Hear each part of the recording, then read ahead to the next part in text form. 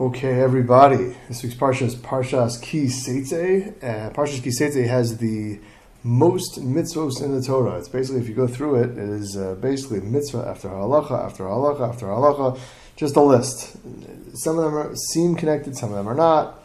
They're all over the place in terms of the mitzvos and the halachos. 74 mitzvos in this Parsha. So I'm not going to, run down the Parsha like I usually do at the beginning. A couple of highlights of the halachas that we talk about are Ben Sora or More, Beged Isha, Tzitzis, laws of taking interest, Yibum, Yefas Torah, which we'll have to talk about, Shiluach HaKen, Amalek at the end. So, lots going on. Fascinating to kind of read through and see if we can figure out some of the connections, but that's not what we're going to do right now. We're going to just pick a couple of topics and hopefully dish out some inspiration. Okay, the first pasuk of the Parsha, the subject of lots of ink spilled by certainly the Achronim, the later day commentaries, but also the earlier ones as well. I mean, most everyone points out that the first pasuk of the Parsha makes no sense from many different angles. Again, the first topic of the Parsha is the Yefas Torah. Just to run down quickly, if a Jew goes out to war and tries and sees a beautiful woman, so he's allowed to take her. Machlokas Rashi Tosas in the Gemara, whether that means on the battlefield itself or take her home and then be with her. But long story short, the Torah says that Yefas Torah is a soldier is allowed to take a Yefas Torah, a beautiful captive, quote unquote.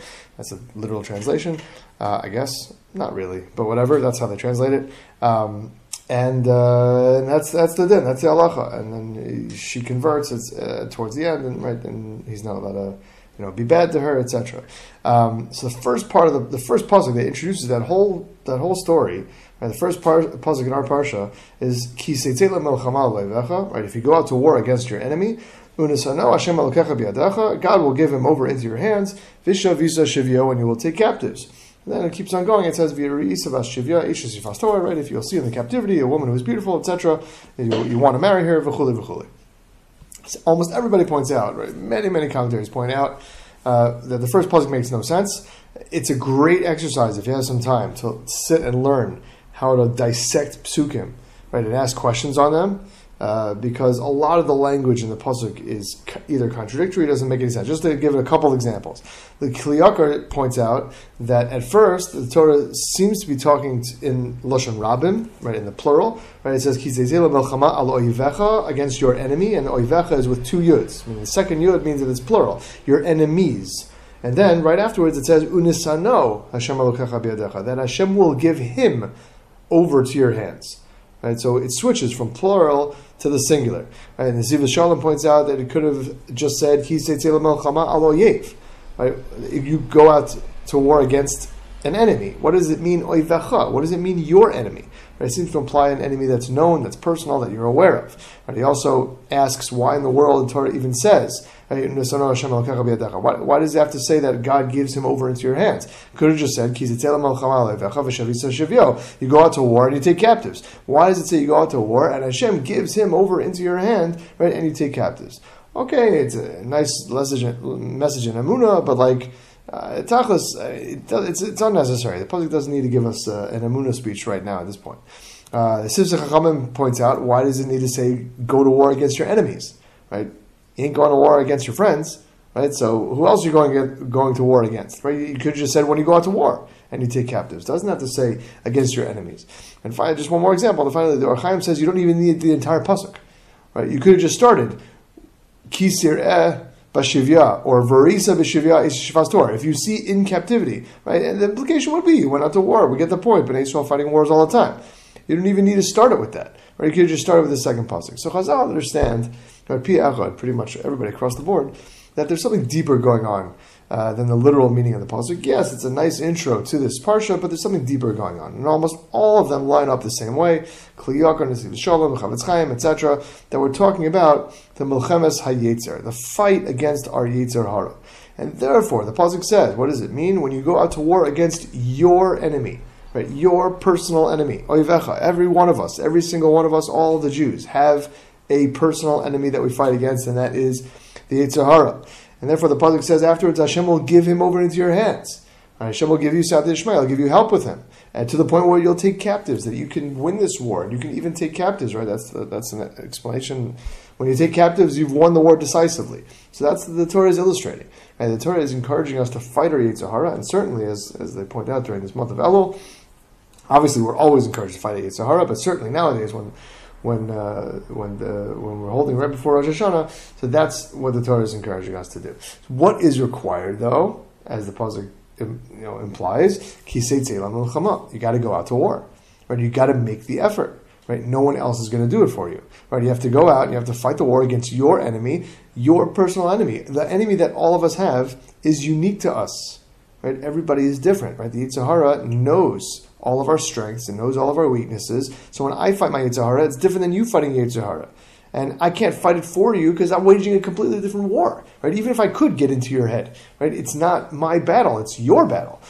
But even though that's kind of scary, right, you should know that Hashem will give you Yetzer Hara into our hands, into each and every one of our hands, and we will take them captive, right? The question is, though, how do you go out and fight your enemy, right? How do you go? Right? Well, how do you wage war? It's the most important war at all, right? You'd imagine, right, that we put a little bit of effort into preparing, right, and thinking about it, right? Most of us are in a battle that we have no idea how to fight. Right? What weapons do you use? What strategies do you employ? Right? Like most of us don't even think about it. And the first thing you have to know, right, even before you start the strategy, is that you have to know the enemy. Right? You can't fight a war if you have no idea what the enemy is going to bring. Right? Football starts tonight in the NFL, so you can't plan a football game if you know what kind of offense the enemy is going to run. So the same thing with the Yetzer Hara, right? So you have to analyze the strategies that the Yetzer Hara uses. Now, where do you find that? So my Rebbe used to say that the first time that someone or something appears in the Torah is very instrumental in teaching us a lot about that person or thing. For example, Avram Avinu is introduced to us in Lech Lecha, right? The first words to the first Jew, by all intents and purposes, is Lech Lecha me'aretzcha me'aladcha beis avicha. That's where we get introduced to Avram. Yet, we all know, we're taught from when we were little kids, that Avram had a career, right? That was about when he was 75 years old. Avram had a long career before that. Right? We know famous stories in the Medrash about swinging the baseball bat, breaking all the idols, etc., etc. So, the Torah doesn't tell us that story. So, because the way that it wants to introduce Avram is on purpose, right? He wants to give us the first words that Hashem spoke to him were Lech Lecha. And that's how when we get to Parshas Lech Lecha, we'll talk about that. But, so the first time we see, so we have to do that with everything, really, and specifically if we're looking for an allusion to the Yetzer Hara, we have to go into the Torah and see where the Yetzer Hara comes up first. Where is that? So that's by the Nachash. Right? That's always all the way back in Gan Eden, by the original sin, by the first sin, where the Nachash seduced Chava and Adam into eating the Eitzadas. But before we do this, right, again, if you have a Chumash, it's great. It's great to follow along. You can grab a Chumash. It's Perek Gimel, obviously Pasuk Aleph, in Bereshis, right, not in Dvarim. But even more than that, I want you to pick an Aveira that you struggle with often. Now, you don't tell me, but pick an Aveira you struggle with often. And when you have that, think about this through the entire exercise. I'm thinking of something right now, right? And use that Aveira in the context of this kind of exercise, and you'll see if you think about if what I'm saying fits into all the times that you unfortunately fell, right, and were over on that Aveira and struggled with that Aveira. So how does the Yetzer Hara work? So let's just kind of read Perek Gimel a little bit. The snake was extremely clever.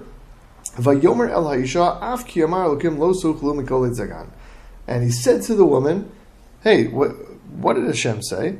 Did Hashem say, don't eat from any fruit of the tree? Right? The first thing the Nachash does, the first thing Yetzer Hara does, is he gets into conversation with us. Right? Whatever halacha it is, whatever Aveira it is, whatever issue it is, start thinking in your head, all right, what's the deal here? What's the situation? What are we dealing with? So V'tomer ha'isha el hanachash mipri etzagan nochel u'mipri etzagan ha'it asher b'soch hagan amar Elokim lo sochlu mimenu v'lo segubo pentumusun. So the woman, right, Chava, outlines the halachos. She said, okay, what are we dealing with? We're dealing with you're allowed to eat anything, but from that tree over there, and don't eat it and don't touch it. And what will happen if you do it? Then pentumusun, you will die.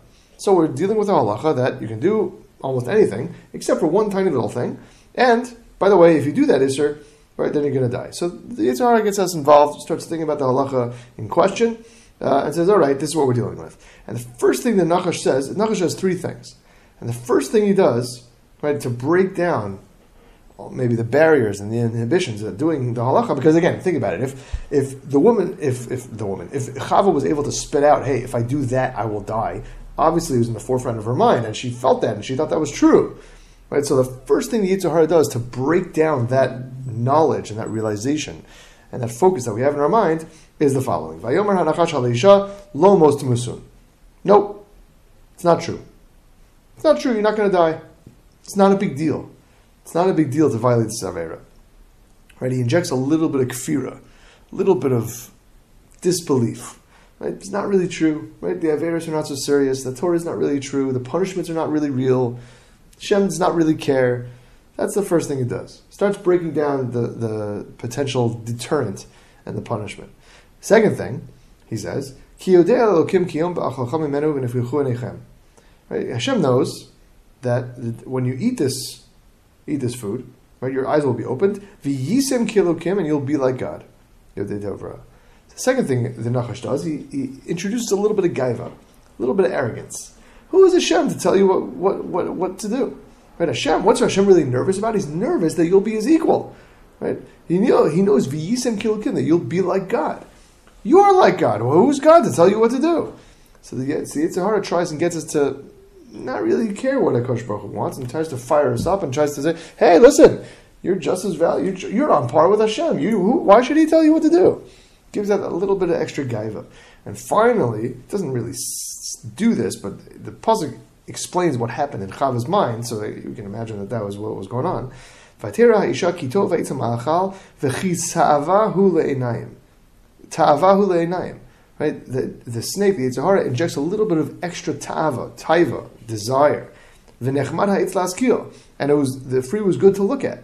Right? The moment we're faced with an isser, any type of halacha that we're struggling with, the moment we're faced with it, we have a little bit of extra taiva, a little bit of extra desire.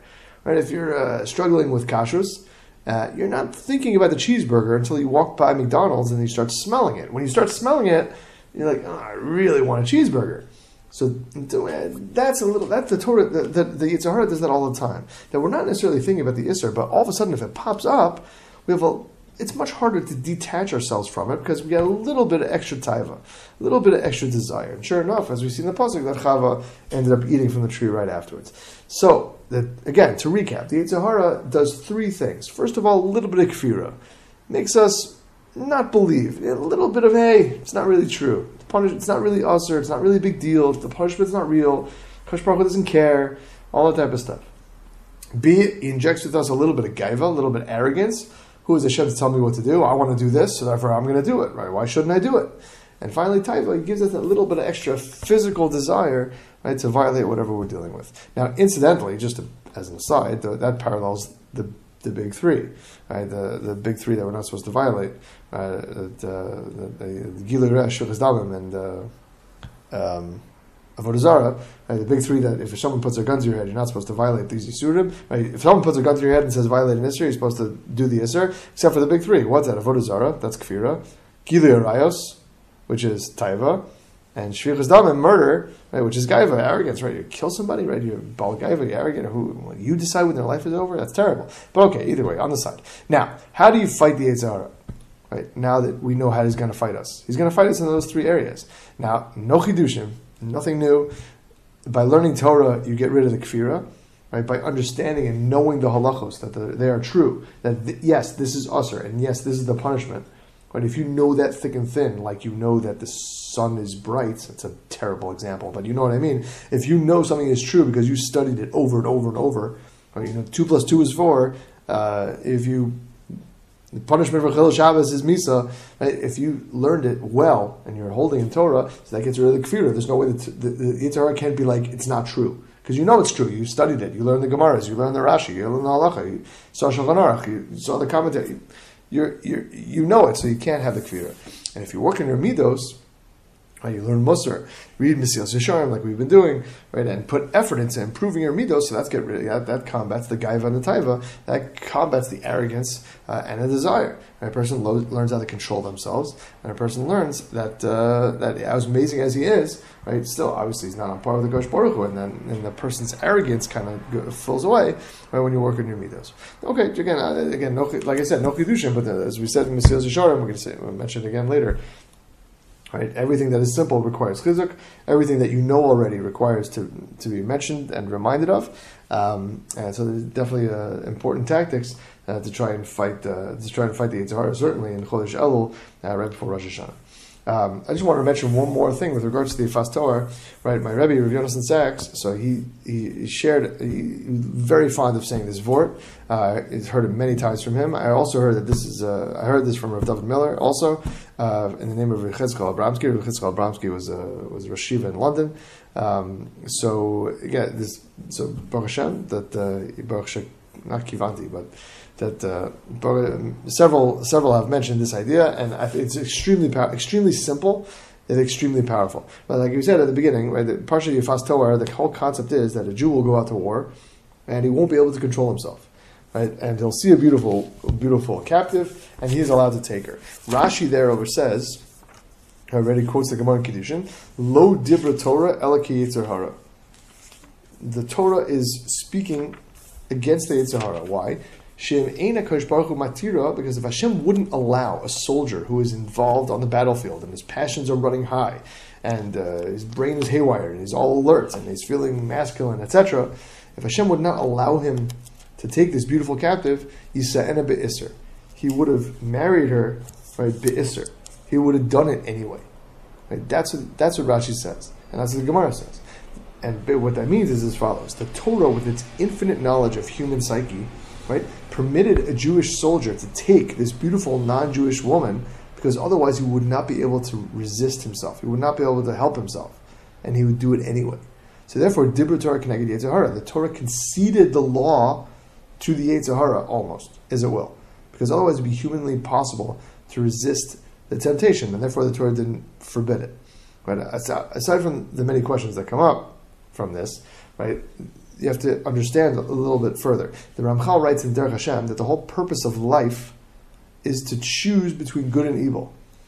Right? And the Torah therefore covered every aspect of human existence, right? Pretty much, right? There's a halacha for basically everything, and outlined which is good and which is evil, right? Mitzvos versus averos. So in every realm of human existence, we're presented with these two options. Right? There's a halacha, and there is not the halacha, and we're told to, right, Moshe Rabbeinu says, choose good, choose life, and choose good over evil. What follows is that if there's an aspect of human existence where there is no choice, where there is no possibility to choose good over evil, like in this case, like Rashi is saying, like the Gemara is saying, that it is impossible for the soldier to resist, so the Torah does not have halachos forbidding it. Right? The Torah didn't asr it if it's impossible to do. Right? Because God knew man's nature, that he could not resist, and there's no possibility of choosing good over evil. Therefore, the Torah didn't say it was asr. What does that mean? Right? It means that the Torah did not forbid anything that we can't handle. Right? If there is something we can't handle, the Torah would never say it's asr. So Rav Sachs pointed out many times that this idea should be a great source of inspiration. If the Torah permitted the Yifas Toar because it was a mitzvah we could not fulfill, that means we can fulfill everything else. Right? Again, very often we view the Torah and the halacha as like something that's immense, that is impossible. We can't possibly hope to keep that halacha and this halacha, whatever. Right? Obviously, we keep as much as you can, but we almost feel like these halachos sometimes are an insurmountable task. The Yifas Toar teaches us that it's not true, that we can do it all. Right? Meaning, if we couldn't, Hashem wouldn't ask us to. Right? We have the koach to fulfill every single halacha, every single mitzvah. And even though a lot of us would think, I can't do this, I can't improve my ways. Chodesh Elul, right before Rosh Hashanah, it's too hard, I don't have the strength, I don't have the ability. You do. You have the ability. Right? Because otherwise Hashem wouldn't tell us to. Right? And this is what the Yifas Toar proves. That Akash Baruch Hu wants us to try and put an effort in all the other realms. Because if it was impossible, Hashem would never ask us to do it. Okay. Switching gears a little bit. I just wanted to mention quickly. And again, this is a topic we've covered many times, so I won't spend so much time on it. But the Torah does mention it here, and I want to just give it a proper shout out. The Torah says in the Parsha, this week's in Parshas Ki Seitzei, Zachor es asher asa Hashem Elokecha l'Miriam b'derech b'teitzchem b'Mitzrayim. Right, it talks about Lashon Hara, and it says tzara, don't get tzaras from your Lashon Hara. It says, remember what happened to Miriam when she left Egypt, and obviously what it's referring to, the story at the end of Parshas Ba'aloscha, where she said Lashon Hara about Moshe Rabbeinu, and she had tzaras, they waited for her, etc. So this is one of the Sheish Zechiros, one of the 6 things that we are supposed to remember, that we're commanded to remember in the Torah. When the Torah says Zachor, right, one of them most famously is at the end of this week's Parsha, which is Amalek, which we'll talk about next. But the Sheish Zechiros are remembering Yetzias Mitzrayim, leaving Egypt, Ma'abed Har Sinai, Amalek, which I said we'll get to, Chet HaEgel, Shabbos, and Miriam. Now, if we would play a game that I used to enjoy on Sesame Street called Which One of These Is Not Like the Others, I would have said, well, 5 of these are Ikari Emunah, basic Judaism stuff, right? Yetzias Mitzrayim, Har Sinai, Amalek, Chet HaEgel, Shabbos, and Miriam seems not to fit, right? Again, listen, Miriam was a tremendous tzaddikus, and okay, Lashon Hara is a big deal, fine. She got tzaras. Not one of the, right, all 5 of the other ones are monumental historical occurrences in Jewish history. Miriam gets tzaras. So what's going on over here? So it says Rav Nosson Tzvi Finkel, no, that's exactly the point. That Lashon Hara is that big a deal. Right? The Sheish Zechiros are the foundation of Am Yisrael. And Lashon Hara is on par with all the other 5. Again, we've been talking about it in Mesilas Yesharim. The Gemara in Bava Basra says that everybody, unfortunately, violates some form of Lashon Hara. Gemara in Erechin says that someone who speaks Lashon Hara is like they're kofar be'ikr, as if they violate the big 3. Right? Lashon Hara is on par with all the other ones.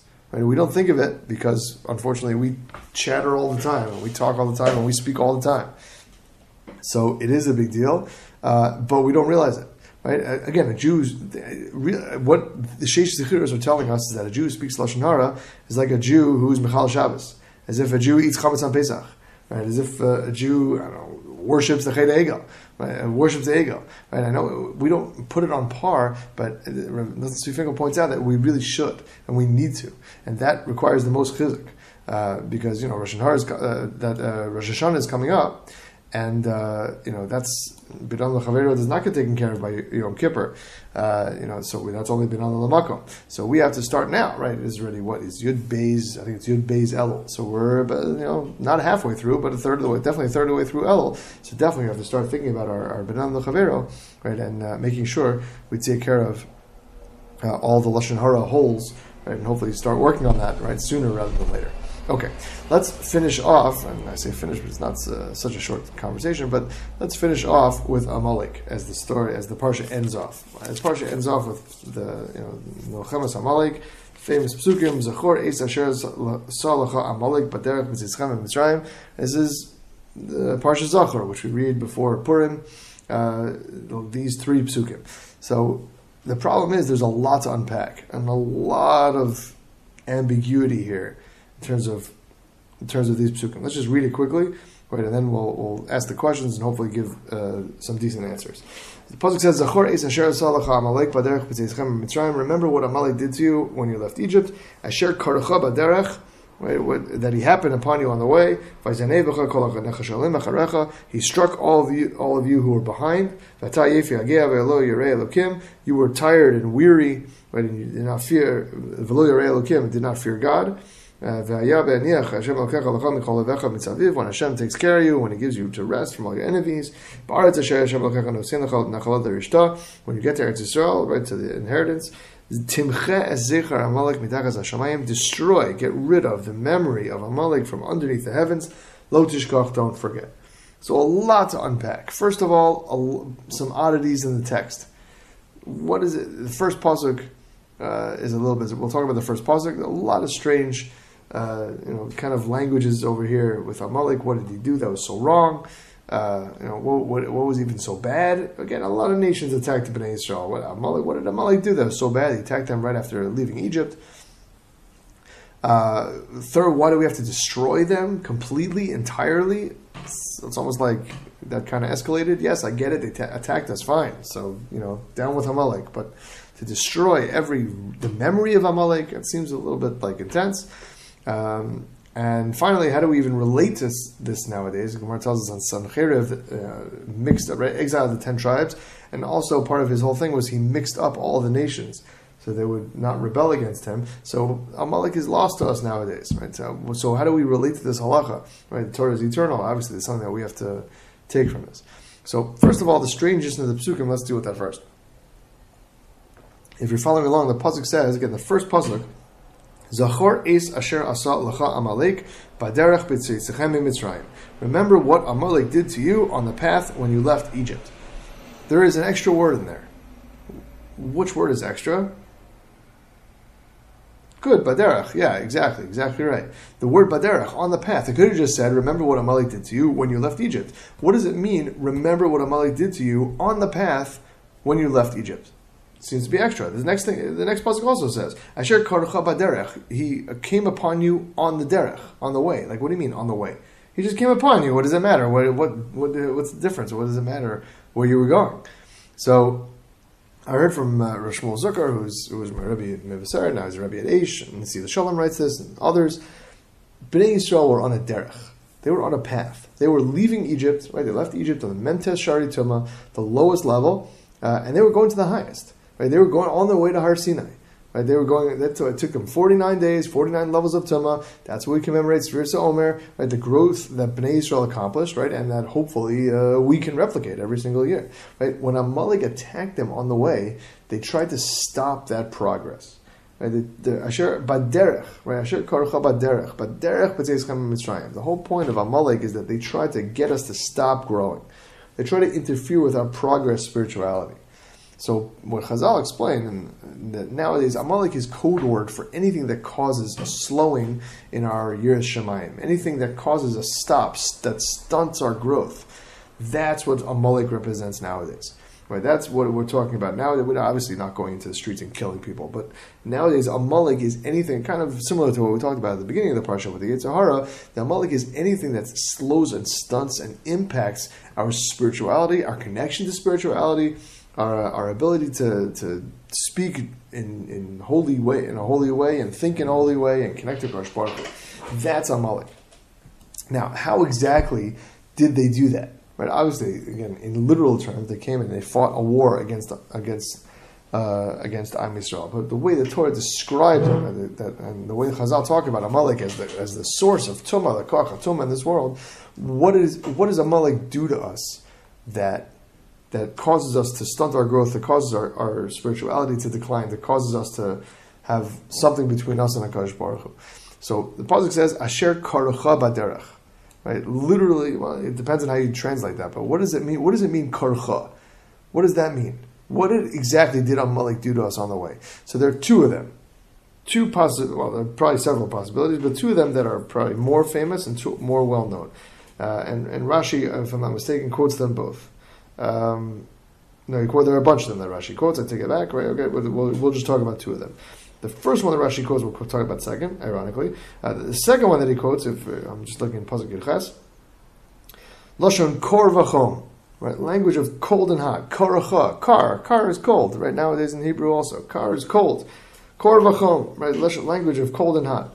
Tzinancha v'efshircha me'retzichascha, right? That he calmed you down, cooled you off from your boiling. Right, and Rashi says that mashal bati roteches, it's a mashal to a boiling hot tub, if you can imagine. She'in kol bir yachol leri b'socha, that no one's going to go into it. And ben blial echad kavatz v'yarad l'tocha. One guy jumps in, afal pishin nichve, and even though he's burned, hikro savif ne'acherim, he has cooled it off for others. Meaning, it's not so. Even though he gets scalded all over the place, it's not so. He makes other people think it's not so bad. So literally, Rashi writes over here. I skipped the line, but that he says that the nations were afraid to attack Am Yisrael. Amalek came along and said, "Hey, you can attack them." But again, if we're taking it for now for Elul, right, relating it to us nowadays, right, we're talking about the path from maybe not Memtes Shari Tumah, but a state of Tumah to hopefully the highest level of Kedusha. right? Just like Bnei Yisrael went from Mitzrayim to Har Sinai, right? If a passion for Yiddishkeit is likened to a fire, right? Like the Breslovers say, right? Ha'ishali tukad al bi'at HaMashiach, right? The fire inside, the fire is the neshama, right? They're compared to the thirst for spirituality and connection to HaKadosh Baruch Hu. So Amalek is the ice. It's the cold and the freezing and the extinguishing of the passion that we have. Anything that slows down our passion, anything that numbs us, right, to the kedusha of Torah, that's Amalek. And that could be many things nowadays. Right? It could be having friends that are not on the same path as you are. It could be your phone. It could be Disney Plus or Netflix or whatever. It could be an obsession with American politics or beauty or making money or whatever. Everyone's got their own personal Amalek. Right? So that has to be dealt with. And that's exactly what we're dealing with over here. Now, I'm not saying that you should go kill your friends. God forbid. Chas v'shalom. But everyone has a personal Amalek, just like we talked about at the top of this year. Now, Rav Nathan Finkel also points out that there's something that leads a person to this krirus, to this being cold in their avodas Hashem. And there are many things, but one of those things that specifically that he touches on is a lack of gadlus ha'adam, is a lack of self-esteem. That a person thinks, Kadosh Baruch Hu doesn't care about little old me. Right? He doesn't care if I daven. He doesn't care if I get a shul on time. He doesn't care if I give meiser or I learn or help my parents or any of the details of all the halachos. Kadosh Baruch Hu doesn't care. I'm not important. That causes a person to lose a desire to grow, and that stunts your growth. Right? A person has to realize that they are incredible, a spiritual power that can affect worlds, like Rav Chaim Brisker writes in Nefesh HaChaim, right? Rav Nathan Finkel quotes the Saba from Slobodka. We used to say that a person's entire spiritual success is based upon their self-worth and their self-esteem and their self-confidence. Again, Slobodka churned out tons of gedolim, right? Certainly that came to America, right? Before the war, right? Rav Kotler, Rav Yaakov Kamenetsky. They were not Baile Gaiva. We're not talking about arrogant people, but they had a healthy sense. Right, certainly a healthy sense of self-esteem. Right, the Ramban writes that humility is not thinking that you're nothing. To be humble doesn't mean that you should think you're nothing. Right? Moshe was the most humble of all time. He didn't think he was nothing. He realized he was the leader of Am Yisrael. Right, but being humble is knowing your capabilities, but realizing where they came from. Right, that you have skills and you're blessed with abilities. That's from HaKadosh Baruch Hu. Who knew that more than Moshe, who spoke to HaKadosh Baruch Hu peh el peh? Right, Moshe certainly knew that everything from him comes from HaKadosh Baruch Hu. He was the most humble of all time. So that a person needs to have a healthy sense of self-esteem, because if you don't, that can lead a person to be cart, to be cold, to be not inspired. A person has to work on their godless adam. So the second way Chazal interpret Asher Kar Chavaderech that we'll talk about right now is that the first one that Rashi mentions is the two words first that Rashi quoting the Sifri is Lashon Mikre, is Lashon Keri. Right? The language of, we find this word in the Tochacha and Bechukosai a lot, and the two Tochachas in the Torah, one is next week and one is at the end of Parshas, at the end of Sefer Vayikra. So there, in Parshas Bechukosai, the Torah says that the Tochacha, Rachman al-Tzlan, right, all these curses that will come upon Yisrael, will happen in V'halachta imi Keri. If you walk with Hashem from Keri. Keri is a language of Mikre, happenstance, coincidence. If you just happen to walk with Hashem casually, right, there are a bunch of things that you do. You go to college and you follow sports and you follow politics and you also do Judaism. And all four of those are equal, and at any time, right, one of them can override the other. So you casually, go to shul whenever you're able to and feel like it, etc. And go daven and put on tefillin and shake lulav if you're in the mood. So if that's how you deal with the Torah, if it's just a casual hobby or whatever, so Hashem will deal with you in the same way. Right? The Hashem will casually relate to you as well. That leads to a tochacha. That leads to catastrophe. When HaKadosh Baruch Hu removes hashgacha pratis. So that's what it says in the Tochacha, and over here that's the same idea, that Amalek, right, is introduced this idea of just casually not really kind of paying attention to HaKadosh Baruch Hu. Right? As Melech points out that Amalek is the gematria of Suffolk. Right? They're both 240.